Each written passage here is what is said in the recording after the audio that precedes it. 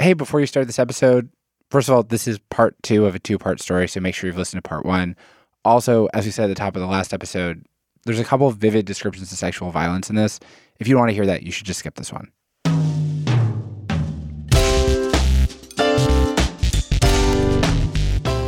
From Gimlet, this is Reply All. I'm PJ Vogt.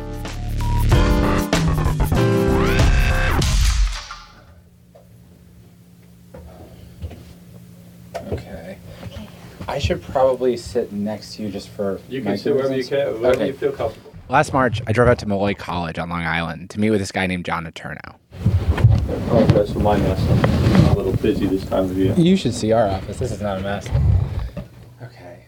John was a cop back in the Jack Maple Comstat era, and he remembers being really excited about Comstat. It was like, for the first time, new ideas were actually circulating in the police department. He remembers this one meeting where somebody came in and they were like, guys, we found this new way to identify robbery suspects. We used a yearbook. And they found the guy showing the yearbooks to the person who was robbed. And they go, oh, yeah, that's him right there. And they ended up arresting him. And then the whole department started using yearbooks. You know, they said, hey, you know what? That's a great idea. Let's go get the yearbooks. So these new things went through the department like wildfire. John is a crime nerd. He was a crime nerd when he joined the police department in 1983. He was a crime nerd when he retired in 2004. He was a crime nerd when he immediately jumped into an academic career in criminology. And as a crime nerd, the thing that was amazing to him about Comstat was how year after year he just watched the crime rate. Watch as it just went down and down and down. He started to notice it always went down. We've seen it go down for 25 years without even a blip. You've got to look at that and say, well, wait a minute. You know, there isn't one year where crime just bumps up a little bit. That in and of itself gets you to think, well, wait a minute, is there something going on here? There was. It turned out the pressure to keep the crime rate going down and down and down, it had started to have some severe unintended consequences. So I guess, just first thing, can you just say your name, just introduce yourself? My name is Richie Bias. I'm a 14-year veteran of the New York Police Department. Richie was working during that era that John was puzzling over, the era where the crime rate just kept going down and down and down. And he told me a story about what that was like. This story about a thing that happened one night when he was working late in the Bronx. Let me see. It was in the fall, I think 2011 or 2012. I'm in this fixed post, me and my partner, 149 3rd. Richie and his partner had been told to just stand on this one street corner all night. It's this intersection in a commercial part of town. So it's all these retail stores, but it's midnight. So all the stores are closed. It's the kind of assignment where most nights you just stand there and nothing happens until the sun comes up. But that night, this guy runs up to them and says, hey, something really bad is going on. You got to help. He says, listen, I see a guy dragging a lady into a vacant lot. I think he's going to rape her. So we got in the car. We drive. And I hear a lady screaming, help, help, help. So I see him on top of her. He's punching her, and he's raping her. So I flash my light. I tell him, stop. He stopped. And I tell him both of them come towards me. They both starts walking. So she has a black guy. Both have their pants down. The victim starts to tell Richie what happened. And he says, thinking back now, the thing that still stands out to him is just how precise she was in the way she described it. She says, he raped me. I know I'm a prostitute, but no money was exchanged. He assaulted me, and he inserted his penis inside my vagina without my consent while he was assaulting me. So she basically broke down the definition of rape, textbook. So Richie calls the crime in over the radio, and his boss shows up at the scene. And basically, he tried questioning her. The way he was questioning her, they questioned the victim several times and tried to see if he changed the story slightly. Richie knew exactly what his boss was up to. His boss did not want to enter this victim's crime into Comstat. And so what he was doing was he was questioning her over and over again, trying to find some hole in her story that would give him an excuse to treat the crime as something less than rape. He was trying to downgrade her crime. What's the kind of change that would allow a downgrade? Well, they was trying to make it as a theft of service. Theft of service? Yeah. Prostitution is not legal in the state of New York. There's no better feeling than a personal win. And the State Farm Personal Price Plan can help you do just that. Talk to a State Farm agent today to learn how you can bundle and save with the Personal Price Plan. Like a good neighbor, State Farm is there. Prices are based on rating plans that vary by state. Coverage options are selected by the customer. Availability, amount of discounts and savings, and eligibility vary by state. Hi, I'm Daniel, founder of Pretty Litter. Did you know cats tend to hide symptoms of sickness and pain? I learned this the hard way after losing my cat, Gingy. So I created Pretty Litter, a health monitoring litter that helps detect early signs of illness by changing colors, saving you money and potentially your cat's life. Pretty Litter is veterinarian developed, and it's the easiest way to keep tabs on your fur baby's health right at home. Go to prettylitter.com and use code SPOTIFY for 20% off your first order and a free cat toy. Terms and conditions apply. See site for details. It's also just somebody calling somebody who's a rape victim, saying it's theft of service because they're a prostitute just feels... Is dehumanizing, is degrading, is making that person feel less than zero. So that same sergeant, after he questioned her several times and she didn't change. So she was standing her ground. She was standing her ground. Did you get the sense that she knew why he was asking the questions he was asking? Yes, she said that previously it happened to her and they shook-handed. So she said that detective that was there said, next time this happens to you, you have to say it this way. The detective had told her, here's what you have to say so that your crime counts? Yes. So eventually Richie's boss actually gave up. He was like, wow. So the sergeant, he was like, Richie, you just type up the report. Rape. If they say anything, tell them I told you. I was like, okay. So Richie went back to the station and he did it. He put the crime into the system. It would count. And he said as soon as he put that report into the system, somebody must have gotten a notification. 5 minutes after I finished writing it up, they came to the room where I was at. Who told you to do that? Who's they? Who came in? You had the commanding officer and his two lieutenants. He was like, who told you to do that? You know, I said, the sergeant told me. So they left it alone. Because now it's in the system. There's no way they could explain it away. Richie's bosses had been so afraid to add a dot to their crime map that they were willing to let a rapist go. But because Richie got his way, the guy would be charged with the actual crime that he committed. Not only that, they took a DNA sample from the rapist and it linked to two other rape victims in Manhattan. If it had been written as theft of services, would they have done the DNA test? No, because it's not a DNA qualifying crime. Richie said crime downgrading happened all the time because of CompStat.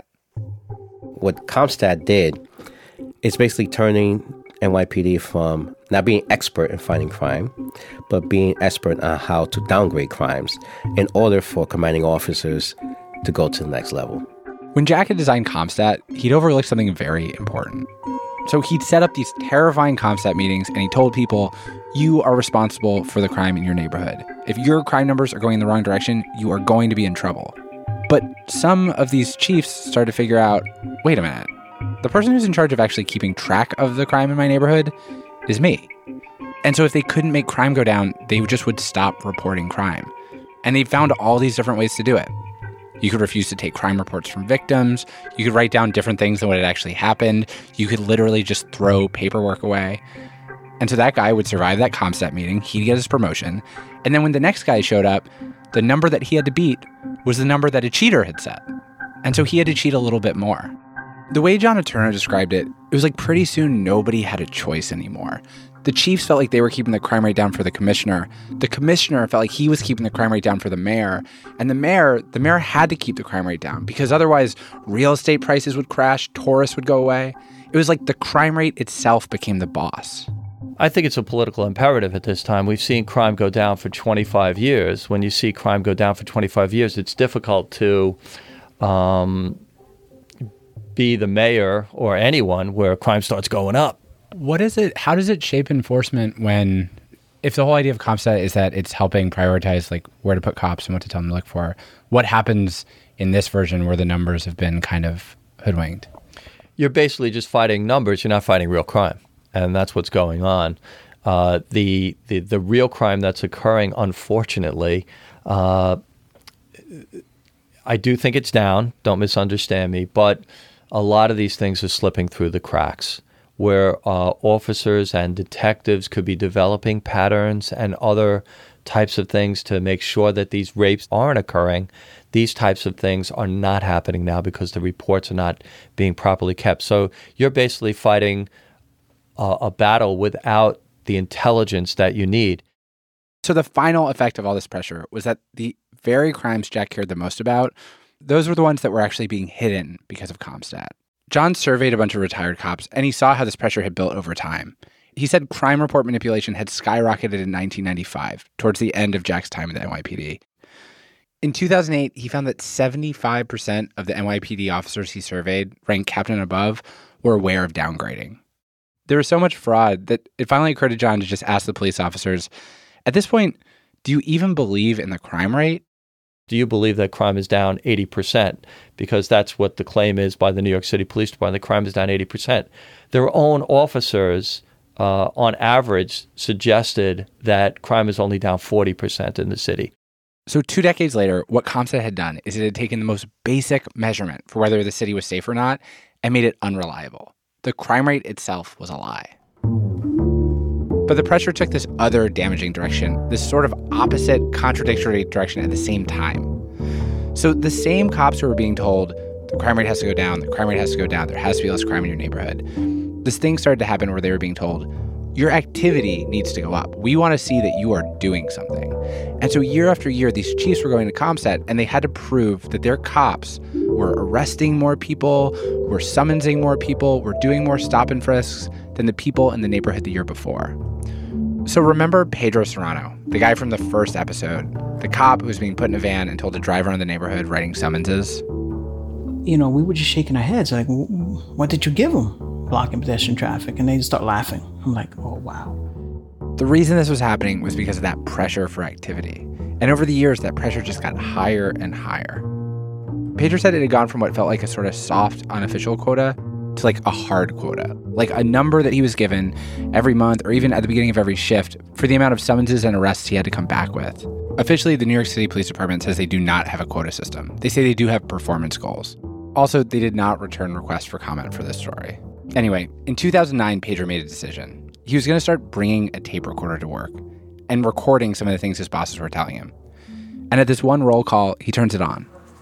Last night they had really good turnout. They had no problem getting summonses. Probably the same thing tonight. Everyone was out on the street looking for 5. Pedro's boss is giving them their quota for the night. They all have to go out and get 5 summons. I don't think it's going to be a problem. If there's a problem, switch it up. You can go into any of the zones. Just make sure you're in a zone. Don't write activity outside the zone.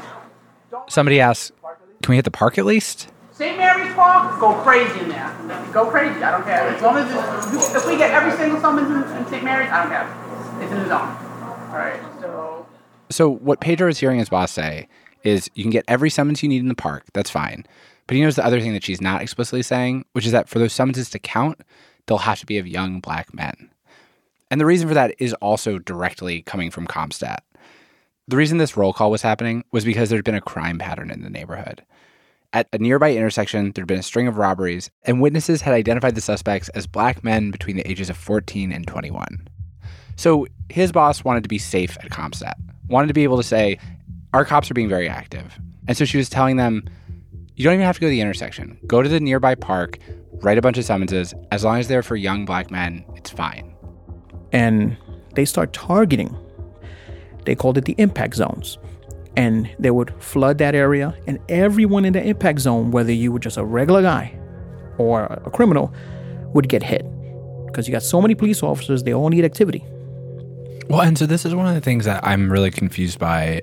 Does the activity, the things that summons are being written for, does it need to be related to the crime that's being committed? No. What's happening is, in theory, it's supposed to be. But they just care about the number. They go to CompStat and say, hey, I made 20 arrests. They were black and Hispanic, made 20 arrests. This is what we're doing to stop crime in that neighborhood. We're doing something about crime. They are not. It was this intensely broken version of the kind of policing that Jack had pushed for. You weren't actually targeting the people committing crimes. You were just targeting people who were the same race and age as them. And Pedro said even if you happened to get the right people in one of these sweeps, you're going to catch tons of other innocent people along with them. And that's what was happening. Across the neighborhood, young black and Latino men were constantly being swept up, stopped for anything and everything, and ticketed for stuff that had nothing to do with the crime patterns that the cops were supposed to be addressing. There's only put a number of people in that community. So after you exhausted all the bad guys, You have to hit the next level, which is the average guy. So now it starts to leak into another part of the community. The older generation, even the younger generation, and you start hitting them. Then after that, when you exhausted everyone, you just have to hit everybody. And the thing that really made Pedro angry is that sometimes he would get a weekend assignment to a different neighborhood, like a neighborhood that was rich and white, and he would see that this whole kind of policing, it didn't happen there at all. I remember in the 50 precinct, there's certain summonses that you can't write in a certain area. People and the cops tell me that, I can't go to Riverdale and write summonses because of the type of people that live there. Like, okay. And what if somebody kind of didn't get the memo? First day of work, they see like a 35-year-old white architect on a bicycle on a sidewalk in Central Park, and they write a summons. Well, that architect might have a lawyer. He might have friends. A simple phone call, another phone call, it reaches the commanding officer. He tells the lieutenant or the sergeant. Sergeant comes up to you, don't do it or else. That quick. Within a day. Where's the summons? Well, I submitted it. No problem. That summons gone. Gone. So what happened? Like, how did the machine Jack Maple built turn into this? A lot of people trace it to this one fight between Jack and Mayor Rudolph Giuliani. And the whole fight, it starts with a newspaper article. So Mayor Giuliani reads this article in the paper about how some other city, not New York, had been making a lot of gun arrests. And he's mad. And so he calls Jack into his office, furious. He's like, why are the cops over there arresting more people for guns than the cops here? And Jack tells him, oh, actually, this is good news. Like, the reason we're making fewer gun arrests is because we've actually reduced gun crime. Like, there's fewer people for us to get. And Giuliani tells him, no, crime goes down, arrests go up. Jack said, no, what, are you crazy? Crime goes down, arrests go down. And they went back and forth, and Jack said, that's what happened. Again, Jack's friend Mike Daly. The problem, what happened to this city is that the people who started running Comstat didn't understand the inspiring principle. So what did they started using it as a management tool. And what was it supposed to be? It was supposed to be treat every crime seriously. It was supposed to be, if that was your mother, what would you do to get the guy that did that to her? It's not supposed to be, summonses, activity, numbers. And in the years after Jack had left the police department, when people would ask Giuliani, why are you having the police just aggressively arrest people for little things when the city's gotten so much safer? He had an answer. The answer that dominated every discussion we ever got to have about policing for the next 2 decades. Broken windows policing. So, according to Rudolph Giuliani, broken windows was a theory that meant that all you had to do was aggressively police low-level crime, like misdemeanors and summons stuff like people drinking on the street. And if you did that, there would just be this general sense of order that meant that the violent crime never happened. And because he believed in this, he could keep pushing people harder and harder, even as the city got safer.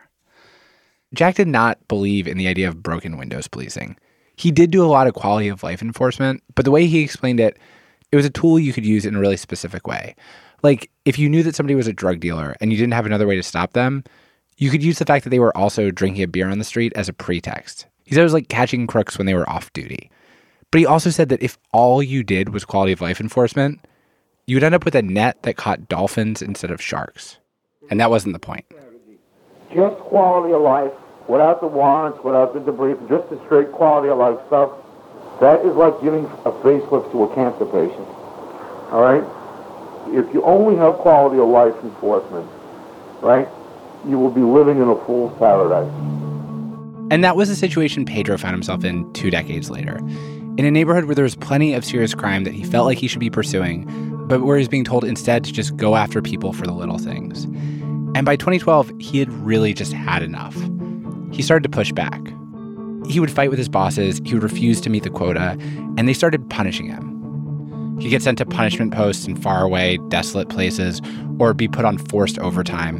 When he wanted to see his kids, instead he'd be out there being told, you have to make a quota before you can come home. His relationship with his wife started to fall apart. When you're working all the time, when you're forced overtime and you don't get to spend time with them and you're stressed out and you bring that stress home and it's hard to get rid of it, the person you married is not the same person you're going to get back.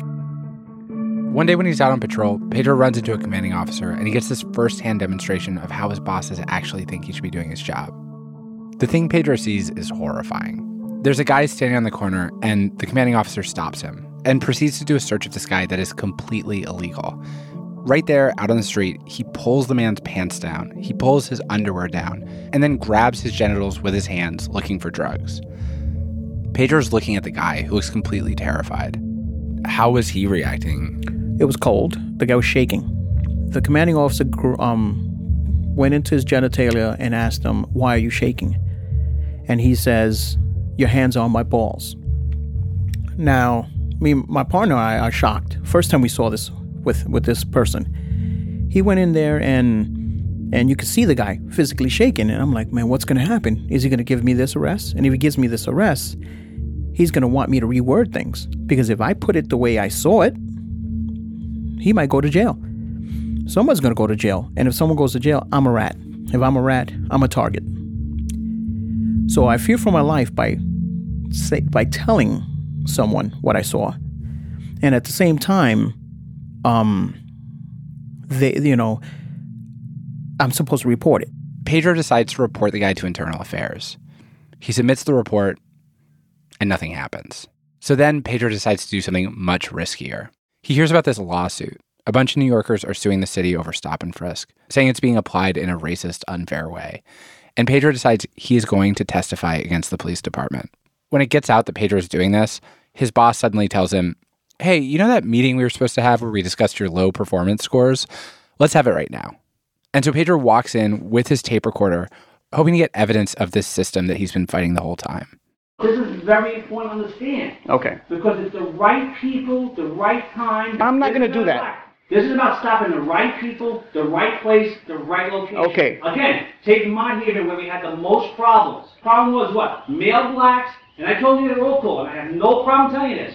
Male blacks 14 to 20, 21, and I said this at roll call. So what am I supposed to do? Male blacks 14 to 20 wearing dark clothing. What do you want me to do? This is what again. Hold on. Can you just do me a favor and take it down a notch, because this is becoming insubordination. Look, you're very close. You're very close to having a problem here. All right. Listen to me. It's fight or flight at this point. I'm being attacked by this man. He's trying to push me against a wall, mentally and emotionally trying to push me against that wall. I'm not backing down. I don't care about his rank. I don't care about who he is. To me, he's a punk. He's a bully, and I'm not going to let you bully me.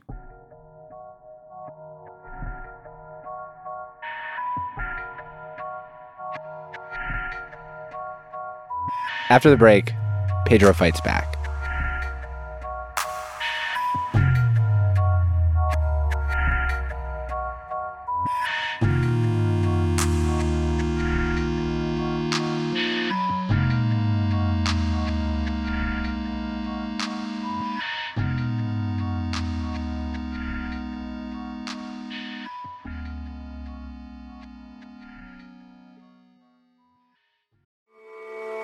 Are you looking for a view of the world that's a bit different? Hi, I'm Jason Palmer, a host of The Weekend Intelligence, a podcast from The Economist.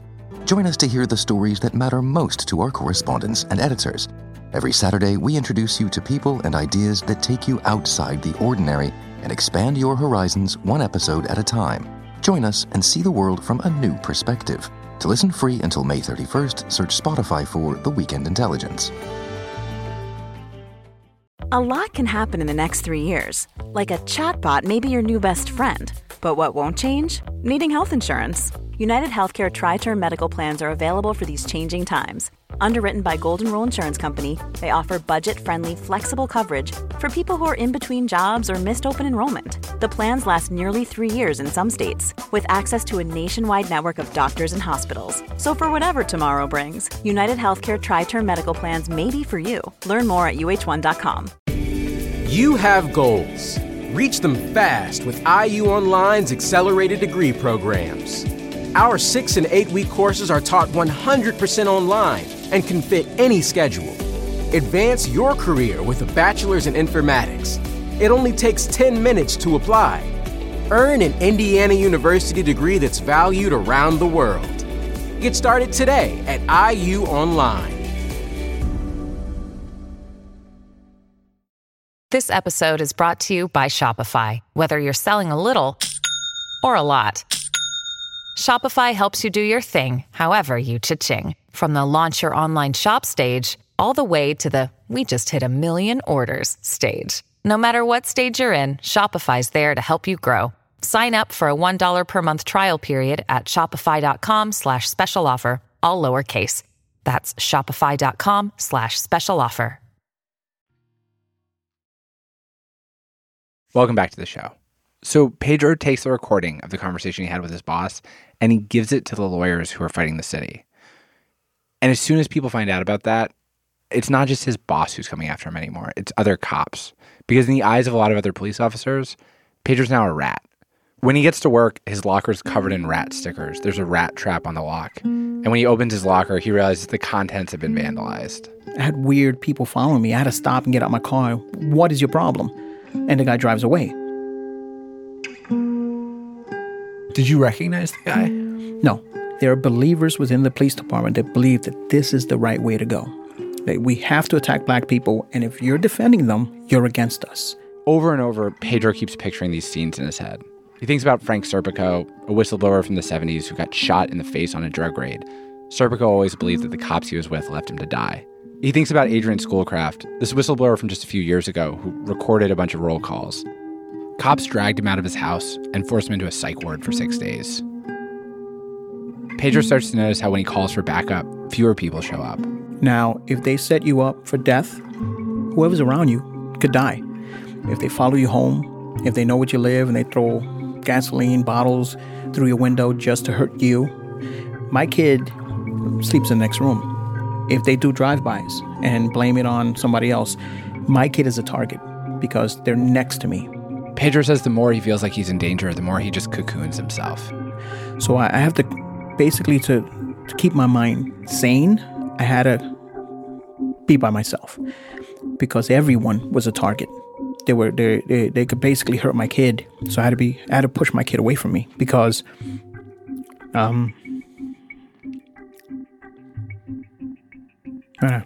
I can't really talk about my kid. But anyway, when it comes to that, I had to just be by myself so that I would only be a target. In 2013, Pedro Side actually won the stop and frisk trial. A federal judge told the city, you can't use stop and frisk the way you're using it. And the stops went way, way, way down. But for Pedro, nothing really changed because the machine itself was still there. No more stop and frisk? Okay. That pressure just moved over, and now what it wanted was just more criminal summonses. The same people were being harassed, just with a slightly different justification. Every time I read a story about police in America now, I look for the machine, and more times than not, I see it. In Ferguson, Missouri, where Michael Brown was shot by police, the city has issued 3 warrants for every household. We are non-civilians. You need to get out of the street. Nearly 25,000 warrants in a city of 21,000 people. Ferguson's second highest source of revenue in 2013 was just municipal court fees and fines, the money you make from summonses and arrests. Or I see it in Chicago, where in 2014, there was a homicide downgrading scandal. Murders were being disappeared, hidden, filed as non-criminal death investigations. When I see stories about cities where police brutality is high, or where violent crimes don't actually get solved, I know that some of that is the pressure from these 2 numbers. The need to always have a low crime rate and high police activity. And those numbers don't measure the kind of policing that Pedro values. They don't measure all the times the situation gets de-escalated without anyone being arrested. They don't measure whether a white teenager and a black teenager are equally likely to get thrown up against a wall by a cop. They don't even measure how safe the people in a community feel. So how do you redirect the pressure? How do you create a machine that cares about more than just those 2 numbers? Pedro doesn't know. A lot of times figuring out how that would work feels impossible. But after the stop and frisk trial, one thing did change, which is that it turned out the same attention that got Pedro in so much trouble, it was also like a bat signal to all these different cops in New York City who had the exact same problems with the machine that he did. And in the aftermath, a bunch of them started to come forward. There was a bunch of us that thought the same way. That's how we basically met over time. We started to meet after the day was over. and meet at a local McDonald's or a diner, whatever, and just talk about the day and how can we fix it. And then the meetings got bigger and bigger. We all came together from different boroughs, from housing, from transit, patrol, and we all saying the same thing. And a lot of these cops had their own recordings from all over the city. The quota, the thing the police department said didn't exist, you could hear their bosses pushing them to make it in tape after tape after tape. I want a ghost town. I want to be able to echo from one end of the street to the other. You understand? That's what I want in a perfect world. So that's your mission. Guys need college, need activity, there you go. You gotta get your move. You realize you have the worst activity in the patrol. You need to catch up with everybody. I don't... Or you can continue to fight it, whichever way you want to go with it. It's up to you. If we do that, everyone chips in, it's fine, it's really non-negotiable. If you don't do it now, I'm going to have you work with the boss to make sure it happens. So you only saw 2 male blacks jump in turn? If you're saying that's what's in front of you, then yes, that's all I saw. It's 2 male blacks for the whole year jumping the turnstile. That's what you're saying is in front of you. I'm not. But when it comes to numbers, I'm not the lowest. Yeah. Even though we're not supposed to care about numbers, I'm still not the lowest. So why all this extra effort with me? You really want me to tell you what I think it is? You really want me to tell you what I think it is? Because I need to understand this. You're a young black man with dreads, very smart. Have what do you call it? A loud say, meaning your words is loud. Okay. You understand what I'm saying by that? Yeah. That last recording is of Edwin Raymond. He's the other guy from the beginning of the story, the one who couldn't understand why a 16-year-old girl was in jail for jumping a turnstile. Edwin said that watching the stop and frisk trial, he noticed this thing that gave him an idea for how to fight the whole system. He said watching that trial, he realized because so many of the stops the police department was making were not constitutional, they didn't really have a way to defend themselves in court. They couldn't justify it. He said there was one specific moment where this became crystal clear to him. Some of the most active cops, the guys who'd written the most stop and frisks, were put on the stand and they were asked a really simple question. The number one justification that police officers gave in the 600,000 stop and frisks they did in 2011 was that the person they stopped had displayed furtive movements. And the lawyers just asked these cops, what's furtive mean? I think it was 19 cops. All 19 of them, one by one, had to give the definition of furtive. Not one of them could define the word. What did they say? They didn't know what to say. They could not, and furtive it just means secret. But then what is a secret movement? What is this? That is so ambiguous. A secret movement. So then the question was, how could this be the number one reason that New Yorkers would stop and frisk? And the cops that wrote the most can't even give the definition. How can you say this is constitutional? What is the department going to say to that? It was embarrassing. And that's when it hit me like, all we got to do is get to trial. All we got to do is get to trial. Truly explosive allegations in an I-Team exclusive interview. They're coming from police officers who are part of what's being called the NYPD 12 cops who filed a class action lawsuit in federal court. They claim the NYPD is breaking the law by pressuring officers to meet quotas for arrests and summonses and punishing those who don't do it. On August 31st, 2015, Edwin files his class action lawsuit, Raymond versus the city of New York. It's him, Pedro, Richie, and 9 other cops.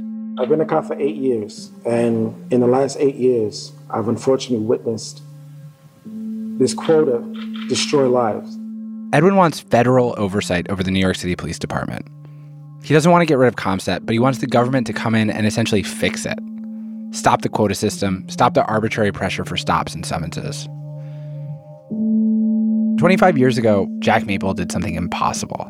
He forced the NYPD, this completely immovable, monolithic institution, to change.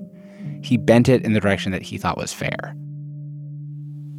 See, the great thing about being a cop is when you're right in what you do, no one can tell you not to do it. When you're a stock boy, right, and they say, don't put the stock to shelves like that, do it like this. Even though it's screwed up, you got to do it. But when you're a policeman and they're telling you to do something that is not morally right to do, you can say, no, I'm not doing it. Because this is the right thing. And I don't care who you call in to make me do it. Right? They're all afraid of the press. They're afraid that if you're that strong and you're saying no, who else are you going to tell? The NYPD 12 is not fighting the same fight that Jack fought. They don't have a friend at the top of the department. They're getting death threats. And all of the NYPD 12 are people of color trying to change a department that is still extremely white. If they're able to accomplish what they want to accomplish, it's going to be much harder. The judge in Edwin Raymond versus City of New York ruled against the NYPD 12. Their case was essentially thrown out. Since then, there have been some bright spots. The city lost a big lawsuit over summonses last year. A federal judge said that they were giving them out without probable cause. The city agreed to pay out as much as $75 million. But the main thing the NYPD 12 wants, the end of the quota, there hasn't been much progress there. I talked to Pedro a few weeks ago. He said, "That's all right. We always lose the first round of these cases. We're actually in the process of filing an appeal." How are you feeling in general right now? Like, how is it going?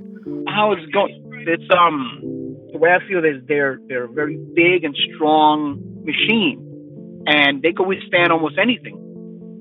But because of reaching out so far and it's going so deep into the community, I think something can happen. And a lot of people in high positions are starting to make noise. Even chiefs, there are certain chiefs that actually reached out to us. Really? And said, hey, keep going. Yeah. I didn't expect you to sound so hopeful. I am hopeful now. I think something can happen. I think that we are moving to change. I think we might get something.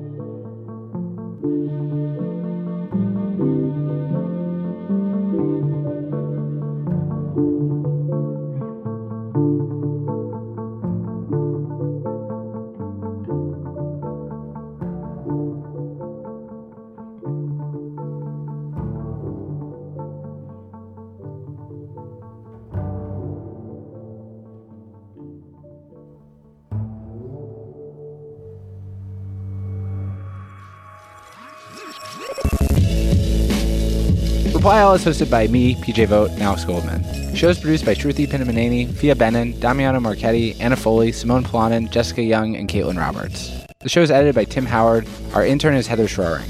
More editing help this week from Alex Bloomberg, Sarah Saracen, Wallace Mack, and Saki Kanafo. We were mixed by Rick Kwan and Kate Blinsky, fact-checking by Michelle Harris. Also, there's a new documentary out called Crime and Punishment that follows Edwin and Pedro and the rest of the NYPD 12. It's really good. You should go check it out. It's on Hulu. Special thanks this week to David Auerlicht, Julio Diaz, Krista Ripple, and Chris Mitchell. Our theme song is by the mysterious Breakmaster Cylinder. Original music this episode from the extremely brilliant Tim Howard and Breakmaster Cylinder. Thanks to our additional musicians, Anya Krieger on flute and Michael Brownell on upright bass. Recording help from Mark Lewis. Matt Lieber is a walk in the woods. You can find more episodes of the show on iTunes, Spotify, or wherever you get your podcasts. Thanks for listening. We'll see you soon.